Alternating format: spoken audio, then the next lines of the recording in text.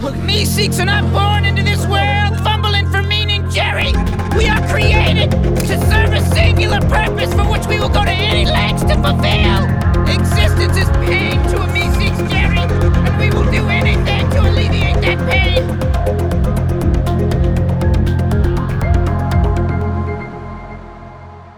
What's that going on? Life. Yeah. No, I mean it's. So tell me about this podcast you just did. The last one just had to kind of provide context for the one before it because it was a little dark. And I was like, yeah, I think it's important to share that especially for men, when they're having a hard time. I feel like it's important to, at the very least, set the example for other men that it's okay to talk about your feelings, and in fact you need to, in the right time.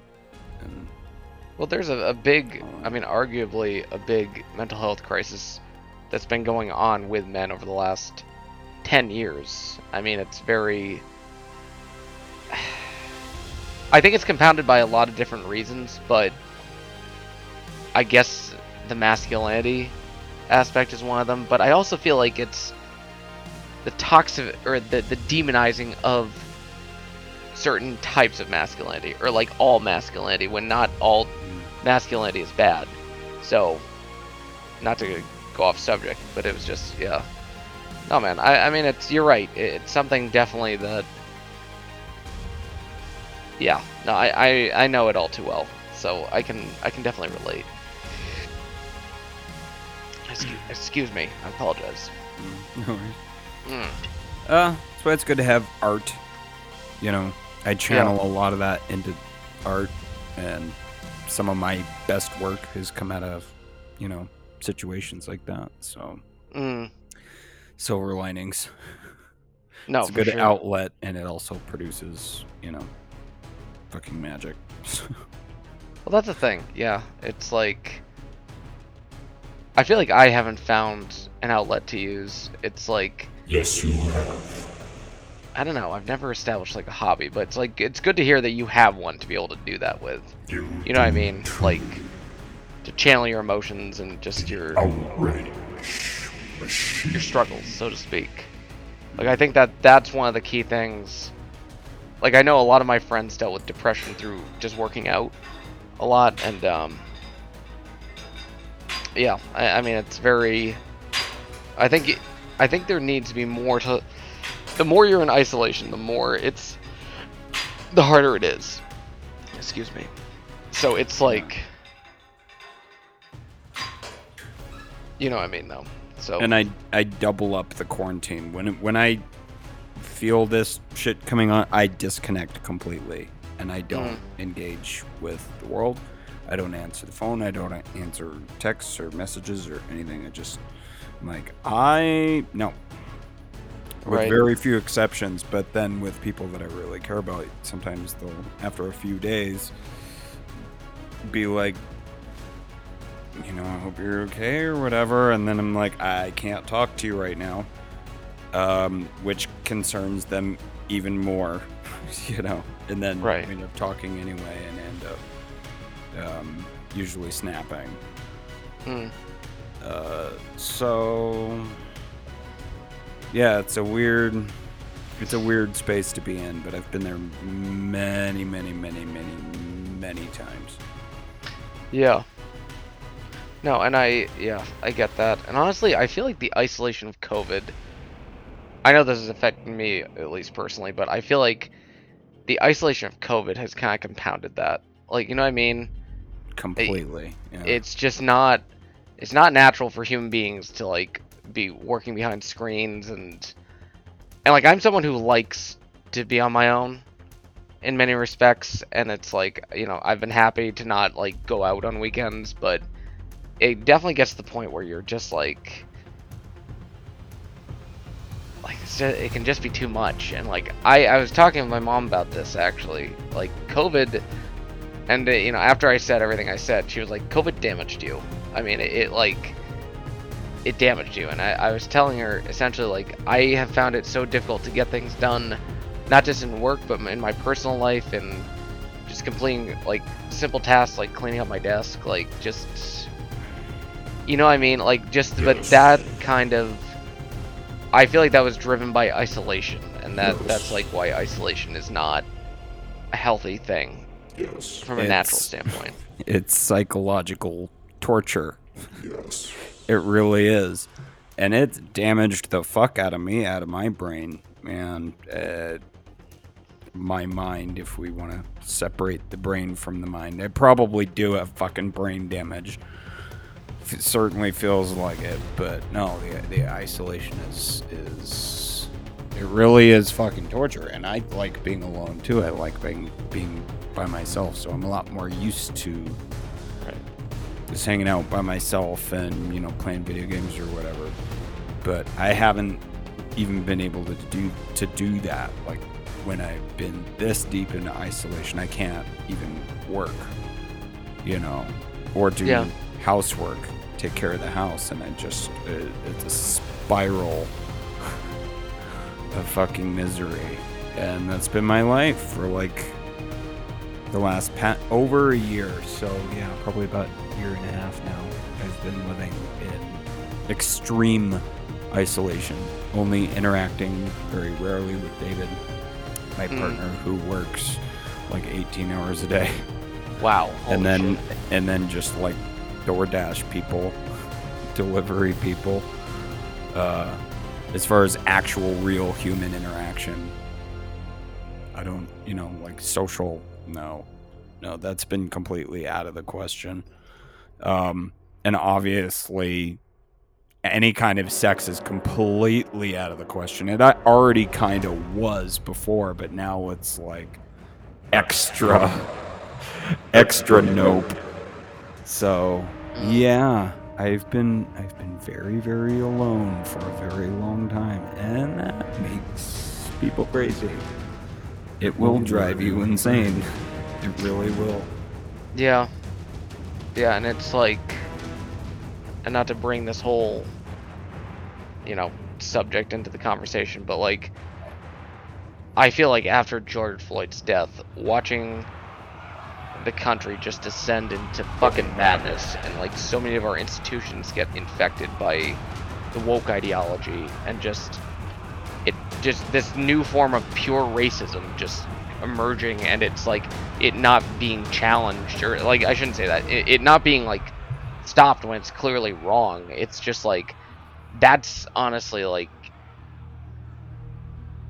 I don't know how it's affected you, but like that's something that's like affected me. It's like that whole thing. It's like, I feel like 2020 and 2021 were the perfect storm of just pure shit, just in a tornado, just scouring through the land. Yeah, it's the like worst political chaos probably since like the Civil War. Donald Trump. Well, I would say more. I would chaos. Say, yeah. I mean, I would say closer to the late 60s. I mean, with like 68, you had MLK die, you had Robert Kennedy die, you had the Vietnam War in full swing, you had the country just divided, and it's like it took years to honestly break out of this, and it's just like, that's the thing that's like, to me, is so damning. It's like, this is gonna get worse before it gets better, but like, years is, to me, just yeah, I just don't know. It's very, like, I think about this a lot. You're let me just say one thing right now, Jenner, you are not alone. It is like, this whole fucking thing is damning, and it gets at you. It just fucking gets at you, and you feel helpless about it. So I know that's why I'm sharing. That's why I'm admitting it and being like, yeah. I even, invoked art to help me tell that story. I describe it as the wolf that shows up in the night that's terrifying with its teeth and its growling and whatever, but it's my wolf. It's there to protect me. It's the thing that keeps me from like actually acting on those feelings when they happen. He's a little wolf. He comes sit by my side, and he won't leave until he knows I'm okay. And he will attack anybody who tries to, I don't know. There's so many wrong things to do to somebody who's in that state of mind.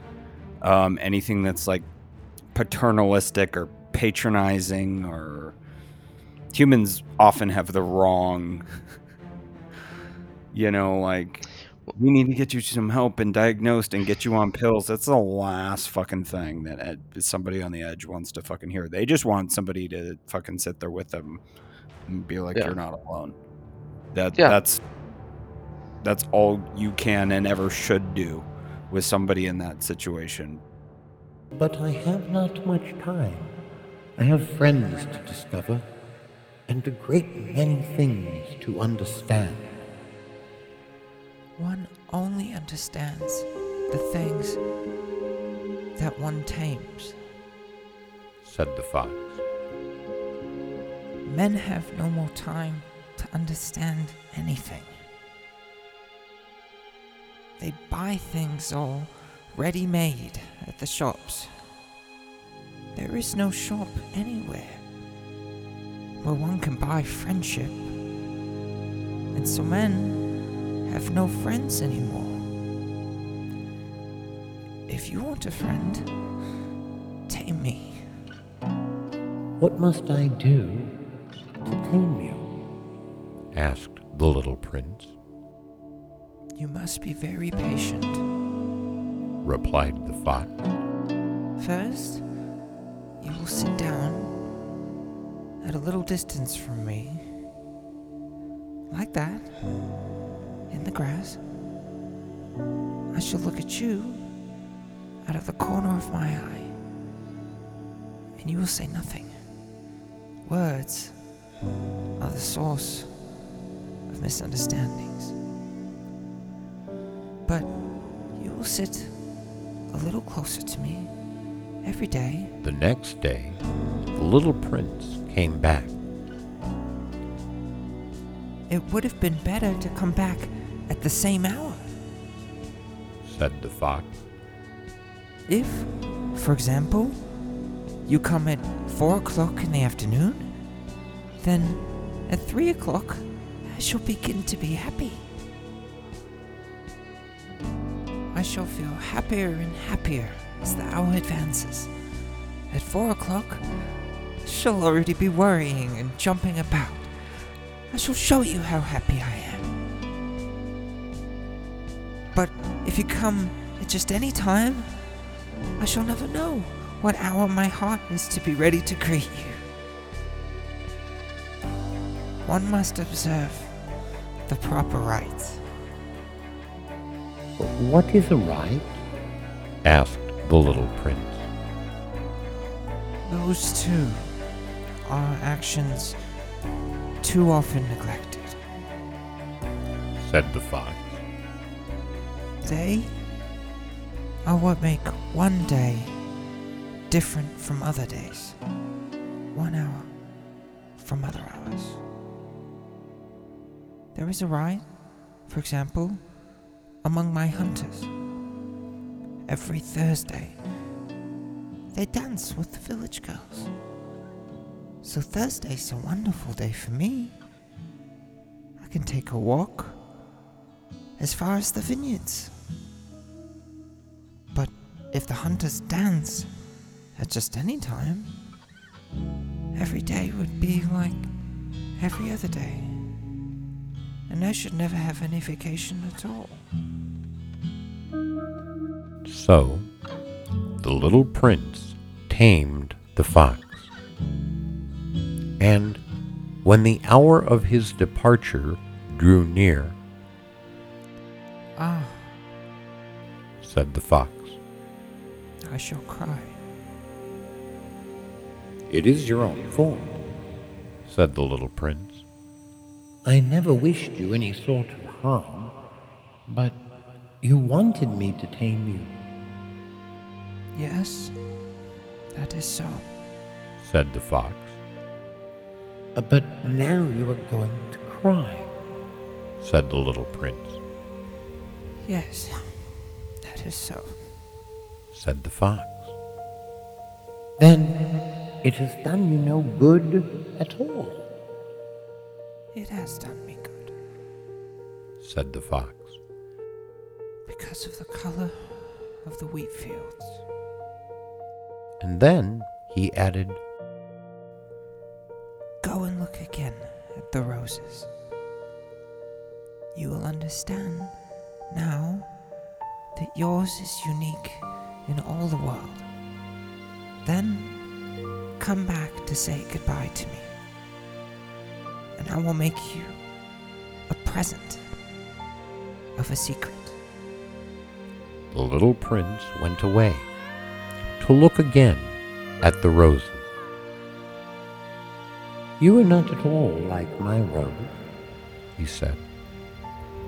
As yet, you are nothing. No one has tamed you, and you have tamed no one. You are like my fox. When I first knew him, he was only a fox, like 100,000 other foxes. But I have made him my friend, and now he is unique in all the world. And the roses were very much embarrassed. You are beautiful, but you are empty. He went on. One could not die for you. To be sure, an ordinary passerby would think that my rose looked just like you, the rose that belongs to me. But in herself alone, she is more important than all the hundreds of you other roses, because it is she that I have watered, because it is she that I have put under the glass globe, because it is she that I have sheltered behind the screen, because it is for her that I have killed the caterpillars, except the 2 or 3 that we saved to become butterflies, because it is she that I have listened to when she grumbled or boasted, or even sometimes when she said nothing, because she is my rose. And he went back to meet the fox. Goodbye. He said. Goodbye. Said the fox. And now, here is my secret. A very simple secret. It is only with the heart that one can see rightly. What is essential is invisible to the eye.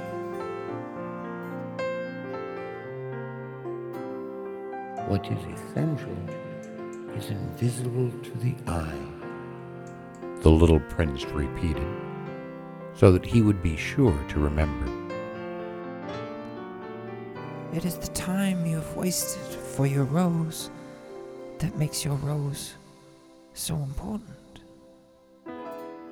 It is the time I have wasted for my rose, said the little prince, so that he would be sure to remember. Men have forgotten this truth, said the fox. but you must not forget it. You become responsible forever for what you have tamed. You are responsible for your rose. I am responsible for my rose. The little prince repeated, so that he would be sure to remember.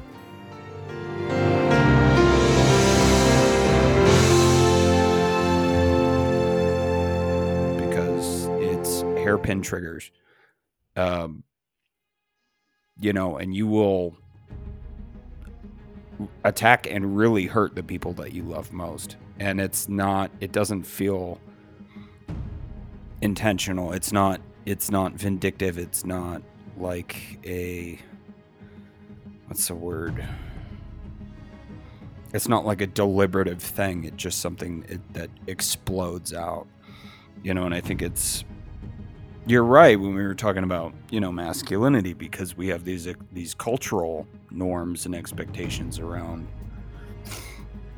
this shit where men aren't supposed to talk about their feelings. So we're kind of put in this impossible place of like, even asking for help is out of the question for most men, I would imagine, who have these kinds of feelings. Asking for help is not even an option. You just kind of hope somebody will notice. Yeah. I'm like, dude, are you okay? And I'm like, no. Well, Thank you for noticing. Well, I mean, honestly, like, this is, I think a lot about this.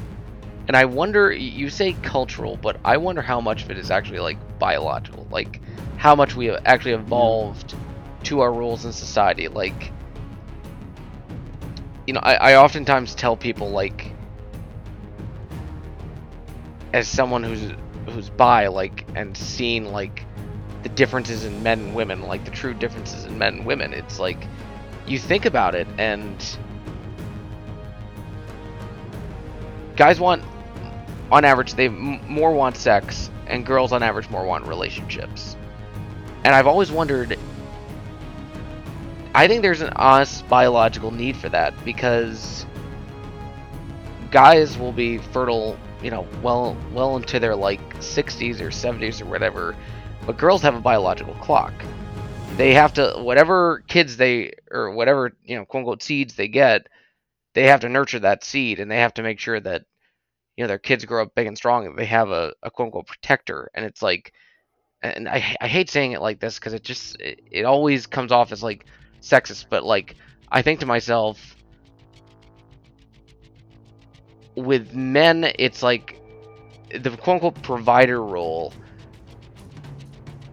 I think we evolved in a way to not have the luxury to be able to convey our pain, in terms of, like, we always had to, like, suck it up and just move on, or frankly, even our tasks prevented that pain from becoming real. But I think there's, like, a cultural breakdown where, I mean, that role of being, you know, the quote-unquote provider has essentially gone away in many respects, and for better or worse, and I almost think for slightly better, that breakdown of that role has allowed men to focus more on their internal, like, more on their selves, so to speak. You know what I mean? Like, I mean, people say, oh yeah, we're in a patriarchy, oh, we're living in a society of just straight white male privilege and blah blah blah. It's like, no, there is a trade-off and a cost men pay to strive to work towards quote unquote being great. It's like we I mean, and I say we, but, like, over, you know, the last several centuries, and it's like, and men have by far had it much easier than women, particularly men of different cultures, but it's like men have made sacrifices just as much, if that makes sense. You know what I mean? It's like men, and there was, like, I think of the ideal family in the 50s, like right after World War II in the United States. It's like a father would be working his ass off to put food on the fucking table, and the mother would be staying at home doing just all the housework. And I think that, and taking care of the kids on top of that. And it's like, I think that women arguably had it worse in a way, because they had less freedom, but there was an expectation on men that if you didn't provide, you weren't worth something.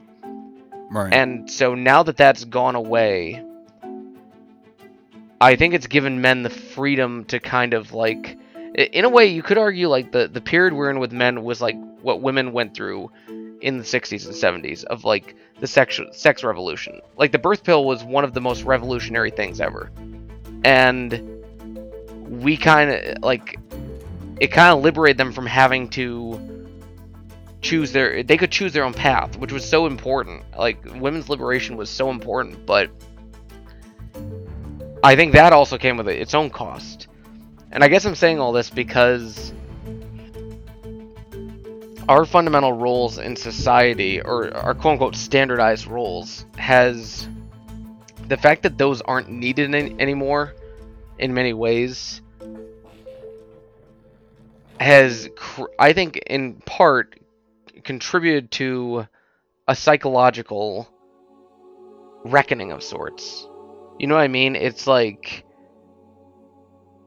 we no longer are obligated to anything, so we don't have that automatic sense of meaning. And this is the same thing with the woke. It's like wokeism, intersectionality, and just the whole ideology, it's a new religion. It is filling a void that atheism created. Like when people left Christianity, a lot of people couldn't find their own meaning, and so what they did was they went to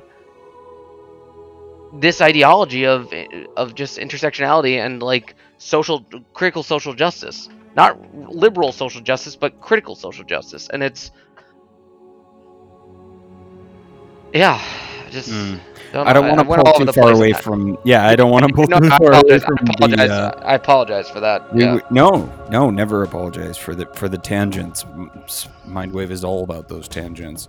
It's good to recenter the provider role thing, and sure. I think you are right that I think that this is something that is an evolved characteristic, to be the one to go hunt the meat and bring it back to the campfire, to the cave or whatever, all the way up, to going to war to defend the country. Right. It's the same kind of thing. And, in the feelings domain there, I mean, you can't be on a battlefield curled up in the fetal position, being crushed by the weight of reality, because you're just going to die. But on the provider part, I mean, men who feel like they can't provide, I think that's got to be one of the biggest things in men's mental health. The inability to provide, not just for like the family, but even for yourself. Themselves. Yeah, I can't even provide for my fucking self or my fucking dogs, and that is one of the most depressing fucking things ever. Right. And there is nowhere actually in the work world that I could change that. My only choice really is to recognize the skills and talents that I have and hone those and get better at those, and hope that will be valued, have a market value someday, so that I can provide for myself and my family. I'm a grown-ass man who's had somebody taking care of him for the past 15 years, and not a parent, like a partner, I'm completely like, I can't even pay rent, and how shameful is that? Shame is a really important part of the men's mental health thing. Men don't know how to handle shame. Well, yeah. And I think it's a dangerous feeling. Well, I think on top of that, it's not only did we not know how to handle shame, we don't know what to do with it. And I think, I'm trying to think of the difference here. It's like, handling it is one thing in terms of, okay, I should feel shame for this. I understand my position. I'm not going to freak out or react, but working with it. Exactly. Like, how do you get yourself out of the position you're in based on your shame? And that's something that I personally have, like, thought about a long ass time, because it's something I've struggled with for a long time. It's like, yeah, it just, there's no answer to it. It's honestly, I think it comes down to a bit of nature and nurture. It's just like personal. It really comes down, I think, to personal responsibility and accountability. But I would reframe that as reflection. And you alluded to this a little bit earlier, that kind of introspective nature of it. The first piece of it is reflection, is realizing that it's happening, working through that, and recognizing that that's what's happening, and being willing to say that out loud to somebody. It doesn't need to be, my tits to the cosmic wind move of just dumping my entire purse out all over a podcast and sharing that with the entire planet. It doesn't need to be that. But, having somebody in your life is crucial. I mean, we just, for survival needs, we need each other. We really, really do. As a species, it gets well beyond politics, well down the evolutionary chain, through us, through all the ancestors. We're talking about, things that hundreds of millions of years went into forming this shit. I do have to pee. yeah. Speaking of, but yeah. Oh no, I just took him out. God damn it.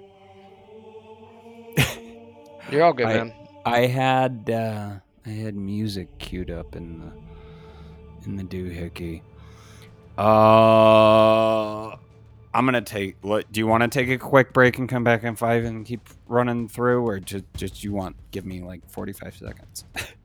Take your time. Okay, hold on.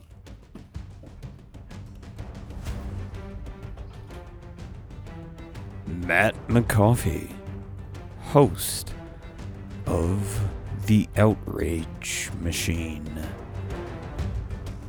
The Outrage Machine is almost impossible to adapt into the new format because it has to be long form.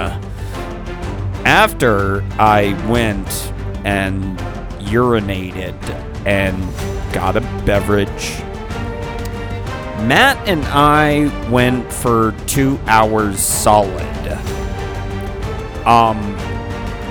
There's not really a way to take that audio into production, but it doesn't need to, because I know a lot of you guys who started supporting Mindwave at the beginning fell in love with the long form aspect. So that's where I'm going to give it to you. There's a brand new 2-hour-long episode of The Outrage Machine starting right now only on Patreon. This is The Outrage Machine. In this series, we'll be unpacking some of the most difficult issues of our time.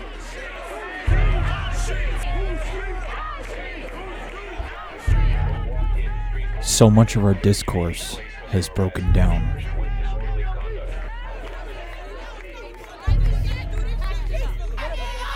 And been replaced by mob rule.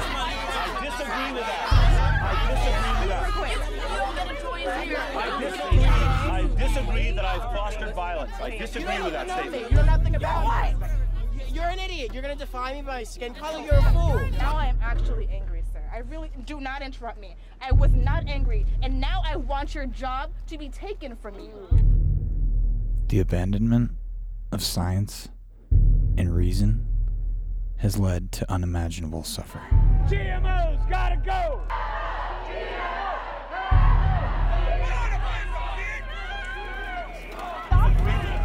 What the fuck did you object to this kid?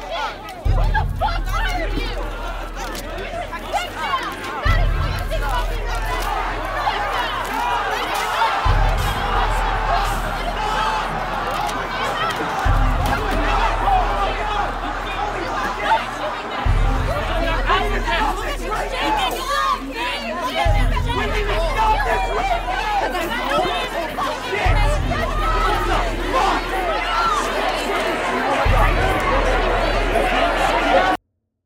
it has to stop.